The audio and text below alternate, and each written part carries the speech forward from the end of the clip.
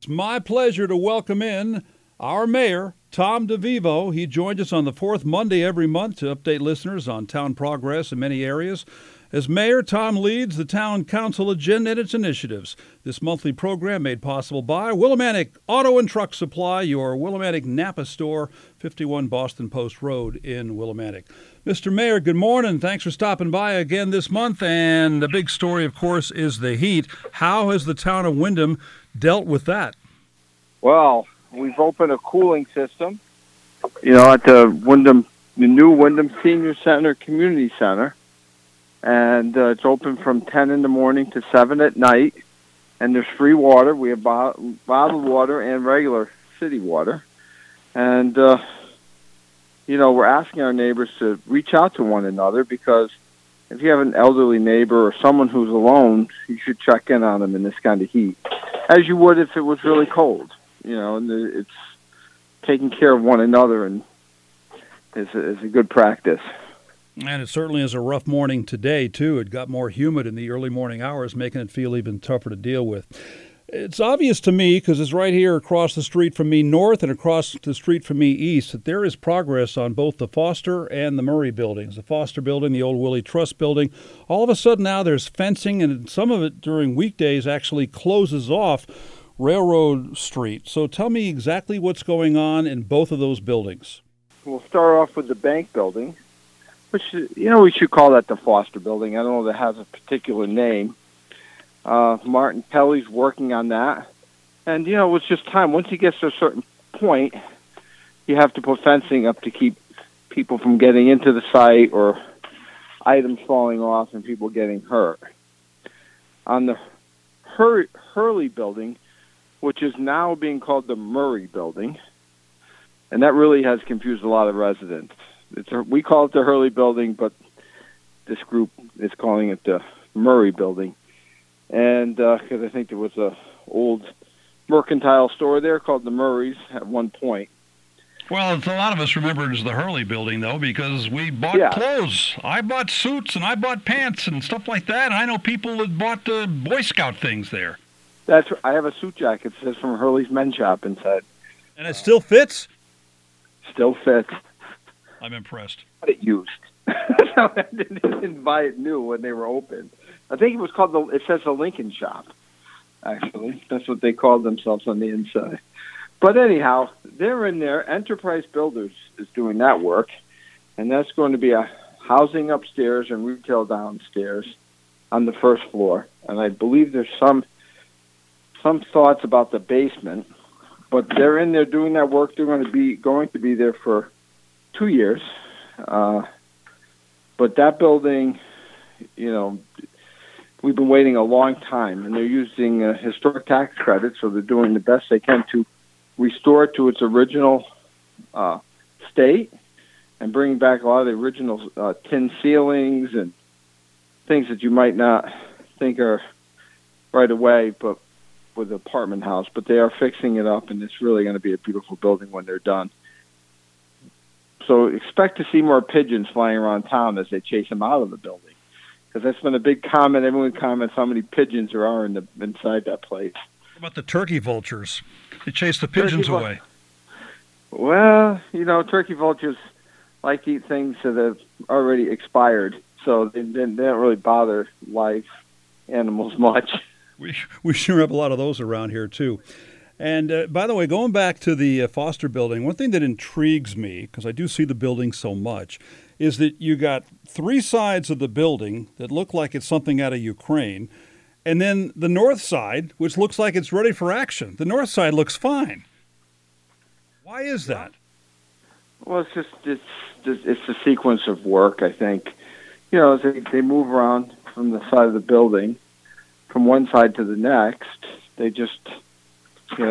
as happened with the community center, they're having with this project, they're waiting for windows and stuff to come in. And that's, Speaking of Ukraine, let me flash back. It's our first time having you on since the Boombox Parade and that Great Temptations concert. But something really special happened that day at the Temptations concert that involved a family from Ukraine and just the overall awareness of the Ukrainian refugee problem. And you were right up there on stage. Tell me about that day. Well, now on stage. Well, I'll tell you, and that's great to talk about that. David Foster bought them a van. It's a family that has come to Connecticut from the Ukraine, and he purchased them a van so they can go shopping and do things.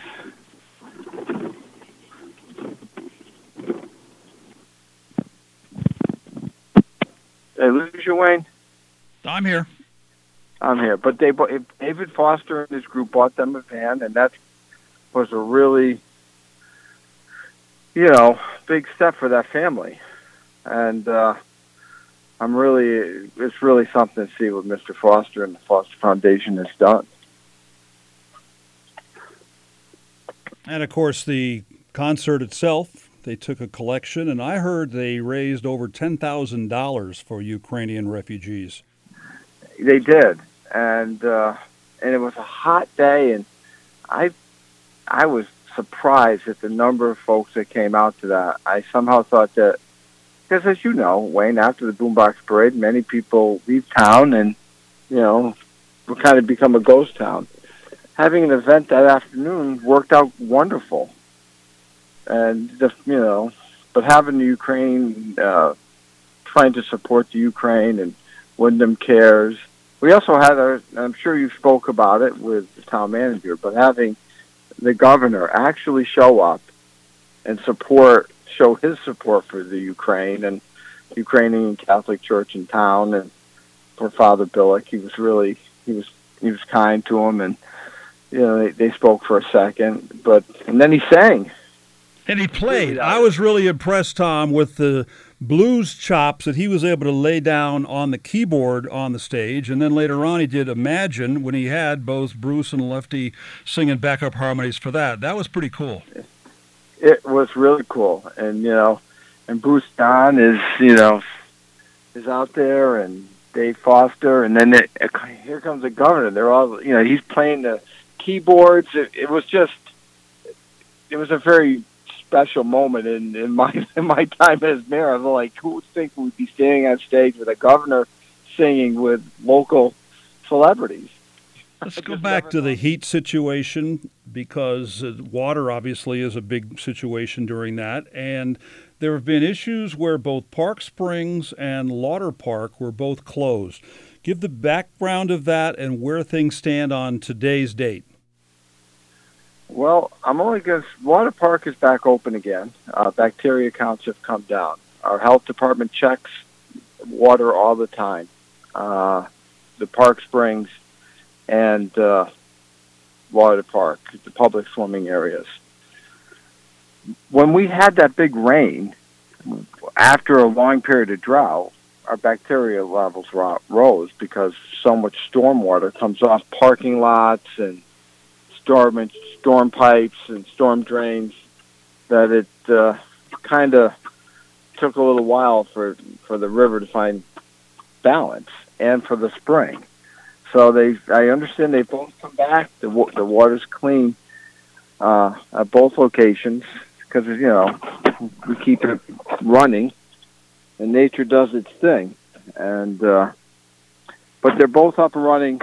We had the bacteria count, so we stopped, we put signs up to stay away.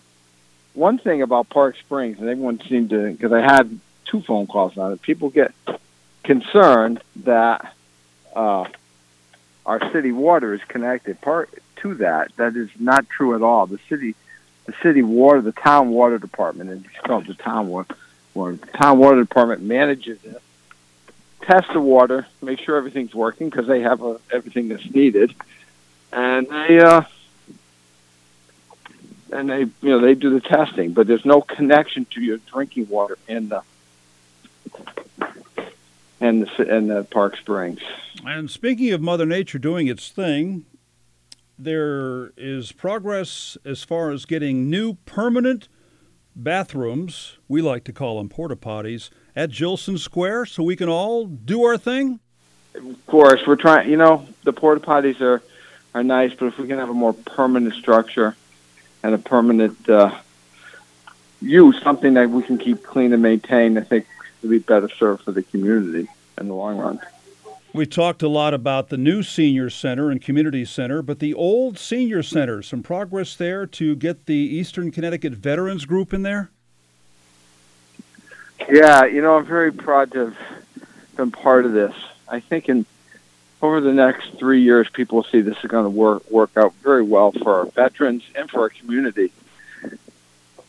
We are going to lease the chamber building, the town, all of us collectively. We'll lease the chamber building for $1 a year, and the chamber will be leasing the senior center for our veteran center and the American Museum, and that will give the vets like a home, a place that they can have coffee hours, and this is more of a regional veterans group that the chamber and Diane Nadu put on, and so it's an exciting time. It's something to do with that building that I think is really appropriate for the neighborhood.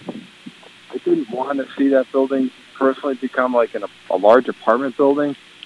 The neighborhood on Quercus Avenue and such as a neighborhood of single-family homes, and that would have been a rather large apartment building right in the middle of a single-family neighborhood.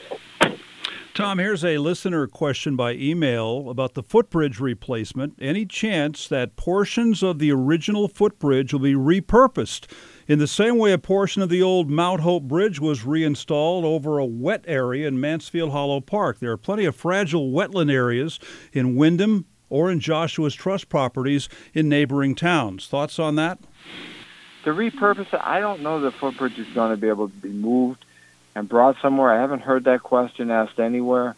We are looking at trying to bring in a replica of the bridge, and at some point it's going to look exactly the same, but it's going to be new. So it would maybe have some security features that weren't available in the early times of building that. Better lighting. So we definitely need better lighting. And maybe a stairway down on the other side of the railroad tracks. So we need to redesign that. That's in the works. I'm sure we could find uses for sections of it, but it is safe to walk across, I've been told. And speaking of recycling or repurposing, there's some small bottle money now going directly to the Windham Beautification Fund to help clean up litter. I think there's some people who like to take part in that. How do they do it? Well, there's two groups. The town of Windham, from time to time, has hired Horizons, and we pay them to do some litter cleanup in some hard areas, and we provide. Doing that, we take that money and provide revenue for some of our handicapped residents and individuals and are in the region, and through Horizon's help. And we also have the Trash Mob. And so you reach out. I know Gene Dismay and Bev York are big in the Trash Mob. Those are two members. There's about a half a dozen or so people that go around and pick up litter on Friday nights, and then they all meet someplace for a cold brew afterwards. And I think they meet at Main Street or some other establishment, but they go pick up litter on Friday afternoons, and they hit separate, different corners. And having this money means the town can help buy them bags to put it in. It can help buy rakes, vests, safety vests, and we can also use it for when Eastern kids pick up litter to help, buy them whatever they need.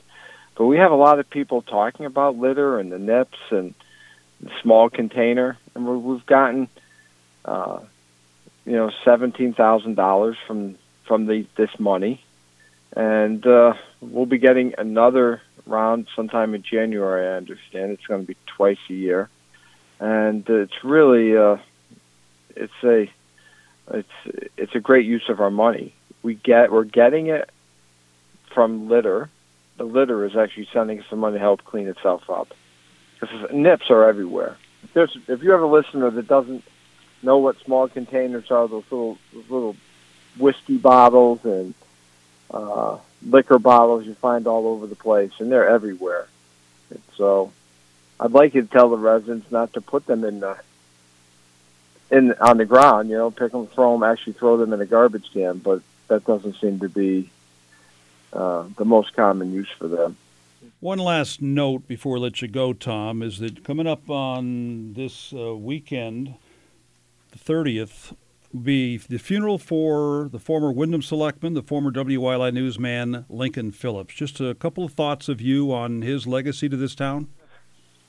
The smile, the Lincoln smile. He had such an infectious smile. He could always rope you in, and you start looking at the people that he was friends with. He had young people like Aaron Kupak, who's much younger than him, and older people such as myself that really loved him. And we will miss him. And this is at 11 o'clock. There's at St. Joseph's Church, and there's a GoFundMe page. I think during that day on Saturday at 11 o'clock, there'll be an opportunity maybe just to write a check out to the page and to help with this expenses, funeral expenses and such. And we also, any leftover money will be going to the Ukraine, because Lincoln was, last time I actually saw Lincoln, he was passing out flowers in support of the Ukraine.